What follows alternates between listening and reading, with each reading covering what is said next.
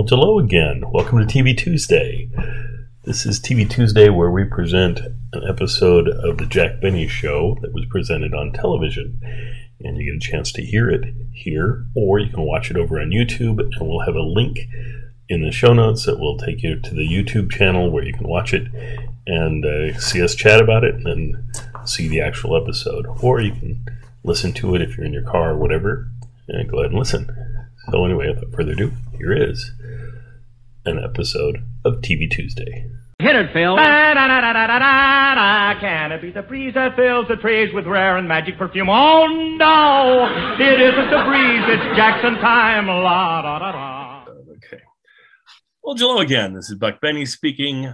We continue our world travels with Jack Benny, and we have our friends John Henderson with us today from This Day in Jack Benny.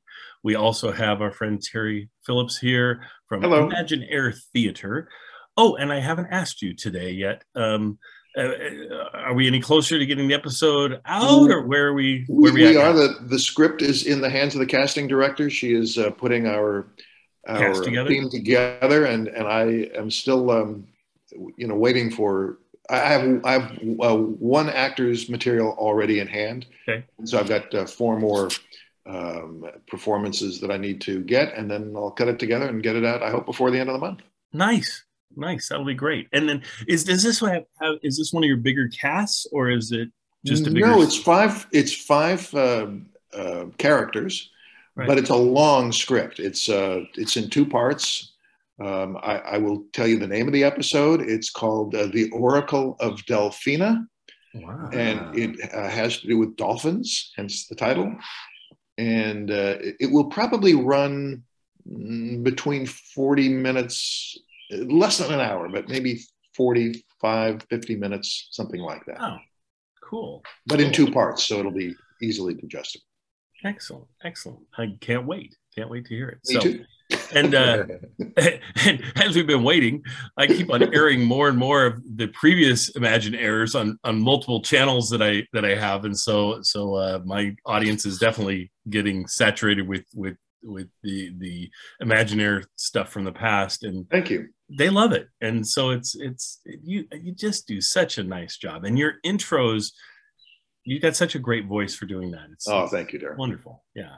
So if you get a chance to check ImaginaireTheater.com, get there, and there's, I think, 7 episodes so far available. You can listen to the ones in the past, and there'll be 2 new ones coming out fairly soon. So excellent. Awesome.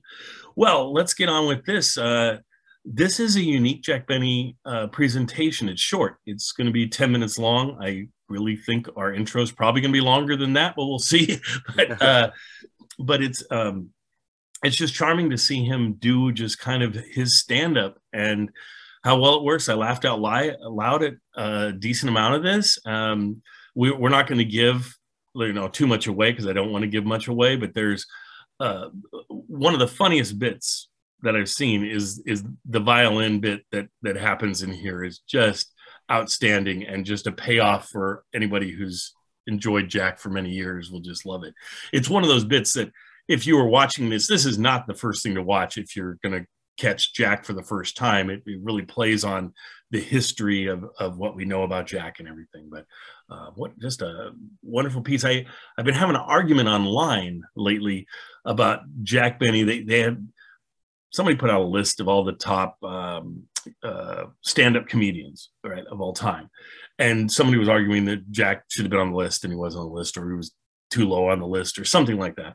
And I did a little argument saying, stand-up wasn't Jack's biggest thing. I said, he's really, if you were going to list the great comedians, or the great talents in comedy, he should be right there at the top 5. But as far as stand-up, I don't think of it. But this does show you how strong his stand-up was, and it was charming. So let's go over to Terry first. Terry, what do you think about this? What stood out? This was the Royal Variety performance. The whole show lasted 2 hours and 22 minutes. It was a command performance. Queen Elizabeth was there. Yes, the same Queen Elizabeth who's on the throne as we're speaking. But the bill included George Burns, Sammy Davis Jr., Shirley Bassey, Maurice Chevalier, lots of absolutely top names from that time. And I agree with you, Daryl. This was Jack Benny at his best in a way that we don't usually think of Jack as a stand-up. There's one reference that some of our younger listeners or viewers might not get, and it's a reference to somebody named Van Gogh. Vincent Van Gogh was famous, among other things, for having cut off an ear. And so if you don't know that, one of Jack's jokes might not land for you, but that's just a minor thing. What's more important to me in this brief clip is the thing that Jack is, I think, most appreciated for among comedians, which is his timing. You hang on every line, on every nuance, on every turn. And it's so deliberate, it's so slow, and it's so funny. Yep. For me, when he was holding a violin in his hand and about to play, and then stopping and talking, and then about to play again, to me, it is one of the great performances with talents that I don't know of any comic today, right, or maybe ever, could pull off. Right. And yet it feels so casual the way he presents it. It's like he doesn't have a bit, but he does have a bit.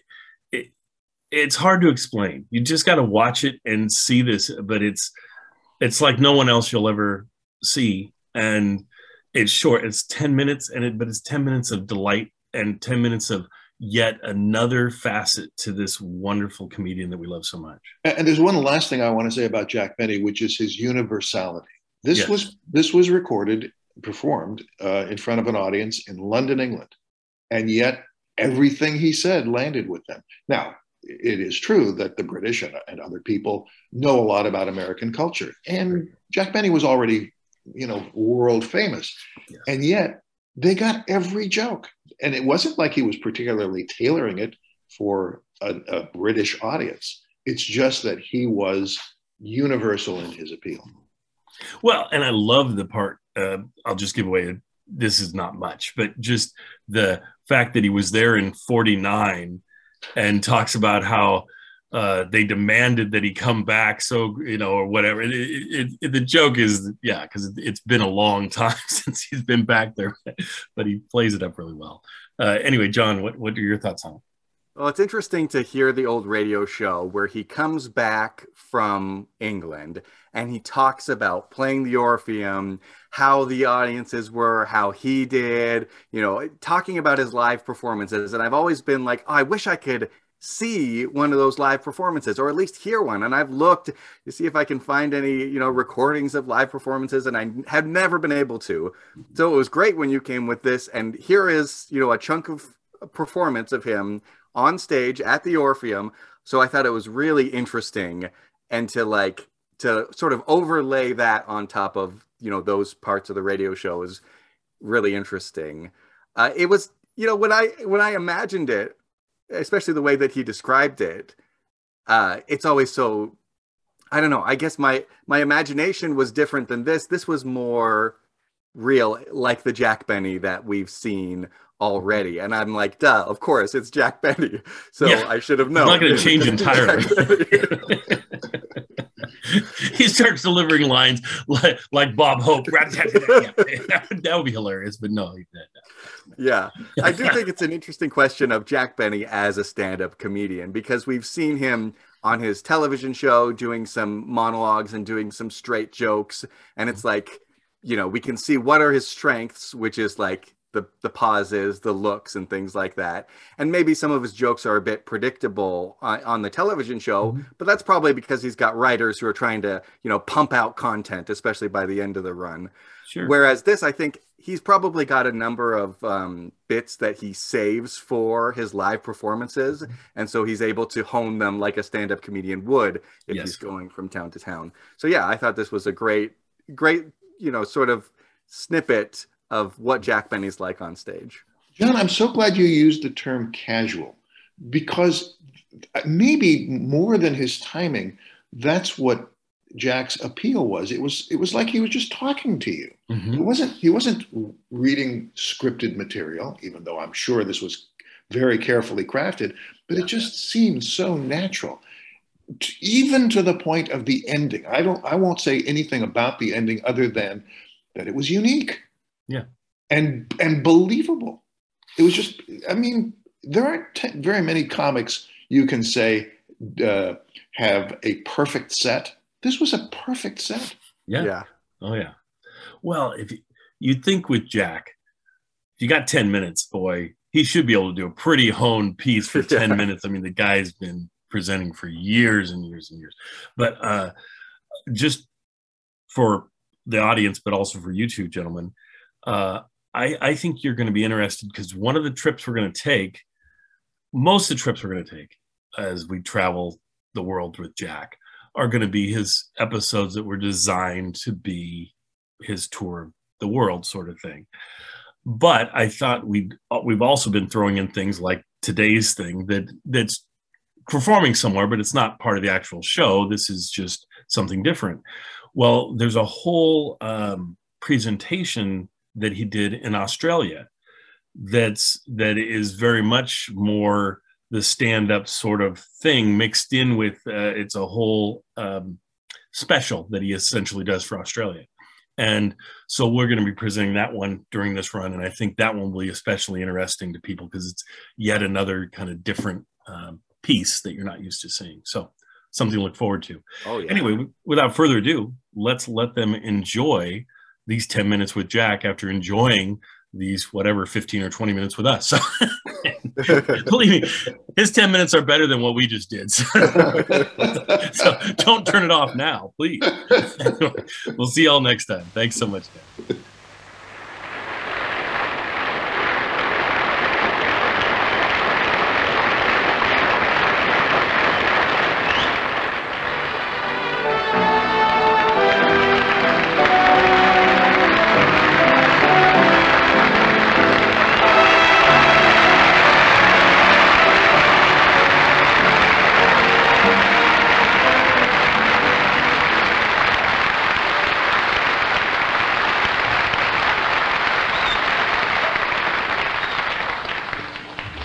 Yeah, I'm not going to be that good, really.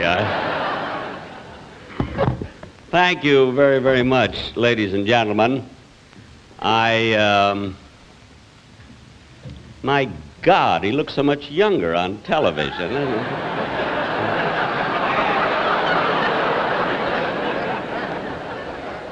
I guessed it, didn't I, when I walked out?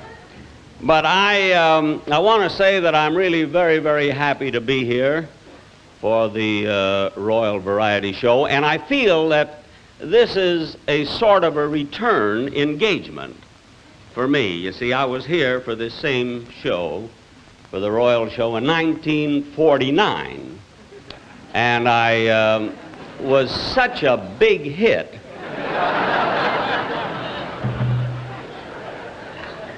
that they brought me right back again 12 years later, you see. Fortunately, I've had other work in between, you know. I mean, I don't depend on this entirely for a living or anything, you know. You know, I'm in television and I do concerts and benefits and things like that. And but anyway, here I am again. Of course, this may mean nothing to you, but the Prudential Life Insurance Company is thrilled at this thing. But you know, I must tell you, Friday, we arrived Friday, and I was met at the airport by incidentally, I wasn't introduced when I first came on, so those of you who do not recognize me, I'm Bob Hope, you see. But I know he's in town. I thought I'd take advantage of it. But when I arrived Friday, I was met at the airport by Mr. Delfont, who is in charge of this show. And before he even said hello, he walked right over to me. I got off the plane, And he said, Jack, it's a very long show, and you'll do 8 minutes. Then as we synchronized our watches, he said, did you have a nice trip? And I said, yes. And imagine, I flew 8,000 miles practically to do 6 or 8 minutes. 8 minutes he allowed me. It was 8 minutes, that was it. And he, of course, I can't understand. I was here, when I was here in 1949, they allowed me 35 minutes, you see. But of course, that was for landing, doing my act, and getting out of England at this time. This I couldn't figure out at all because my great-great-great-grandfather was a British hero, you know. His name was Benedict Arnold. And we don't talk very, very much about him at home. You see. But I must tell you, I have a doctor here. I'm not changing the subject or anything. It's about my arrival. But I have a doctor here in London who is one of my closest friends. And we've been friends for many, many years. And although we do not see each other often, we write to each other, correspond. And he worries about me a lot, this doctor here. And I'm not going to mention his name. First place, it's not ethical, you know. And then in England, I wouldn't save anything anyway. But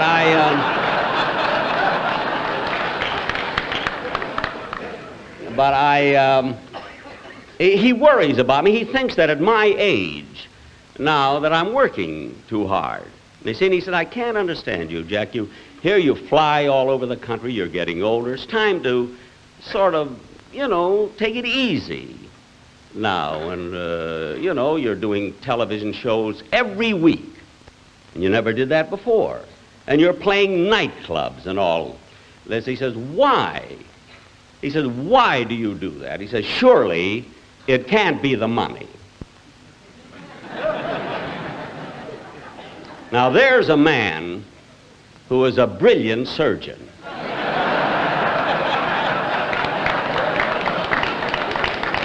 But the minute you take off his rubber gloves, he's an idiot, you know. May I have my violin, please?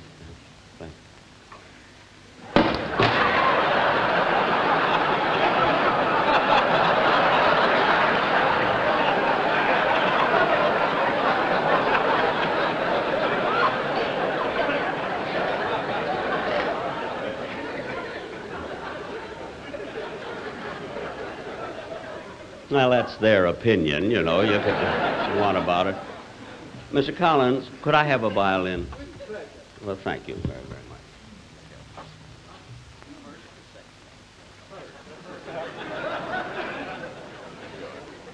And I'd like to play my theme. You know, I must say that I'm a little bit nervous tonight. I don't know whether you can notice it.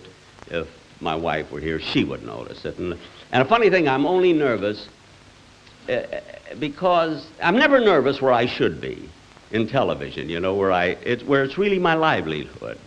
And here, for some reason, I'm a wreck, you know, and I don't know. I'm doing it for nothing, you know, this whole thing. I don't know, maybe that's what's making me nervous. I don't know.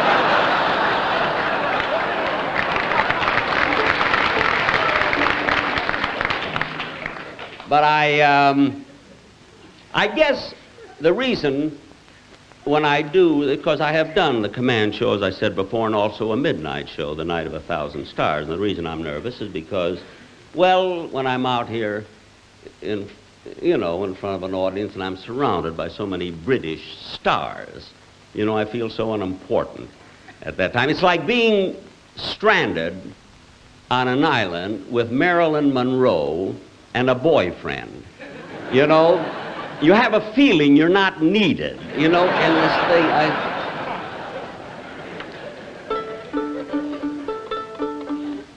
Could I have A, please?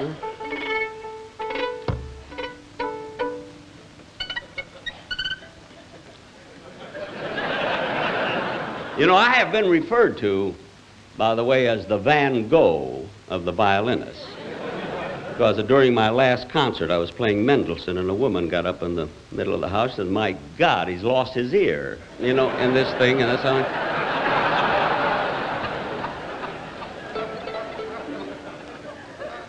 We'll play, and I was I must tell you, just one more thing, and then we'll play. If I got just a half a minute, I must tell you, Maurice Chevalier is on the show, and we're very good friends. So I thought, here's a chance. He's coming back to America pretty soon, you see. So I thought I'd ask him if he'd be a guest on my show. And he said he'd like to, and I told him it's a half-hour show. I don't pay too much for these things, you see.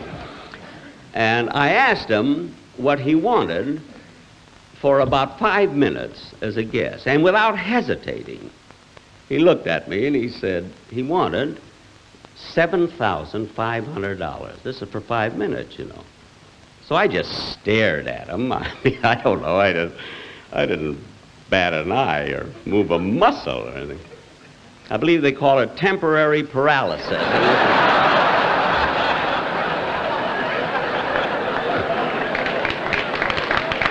But anyway, let's play our theme song. Okay.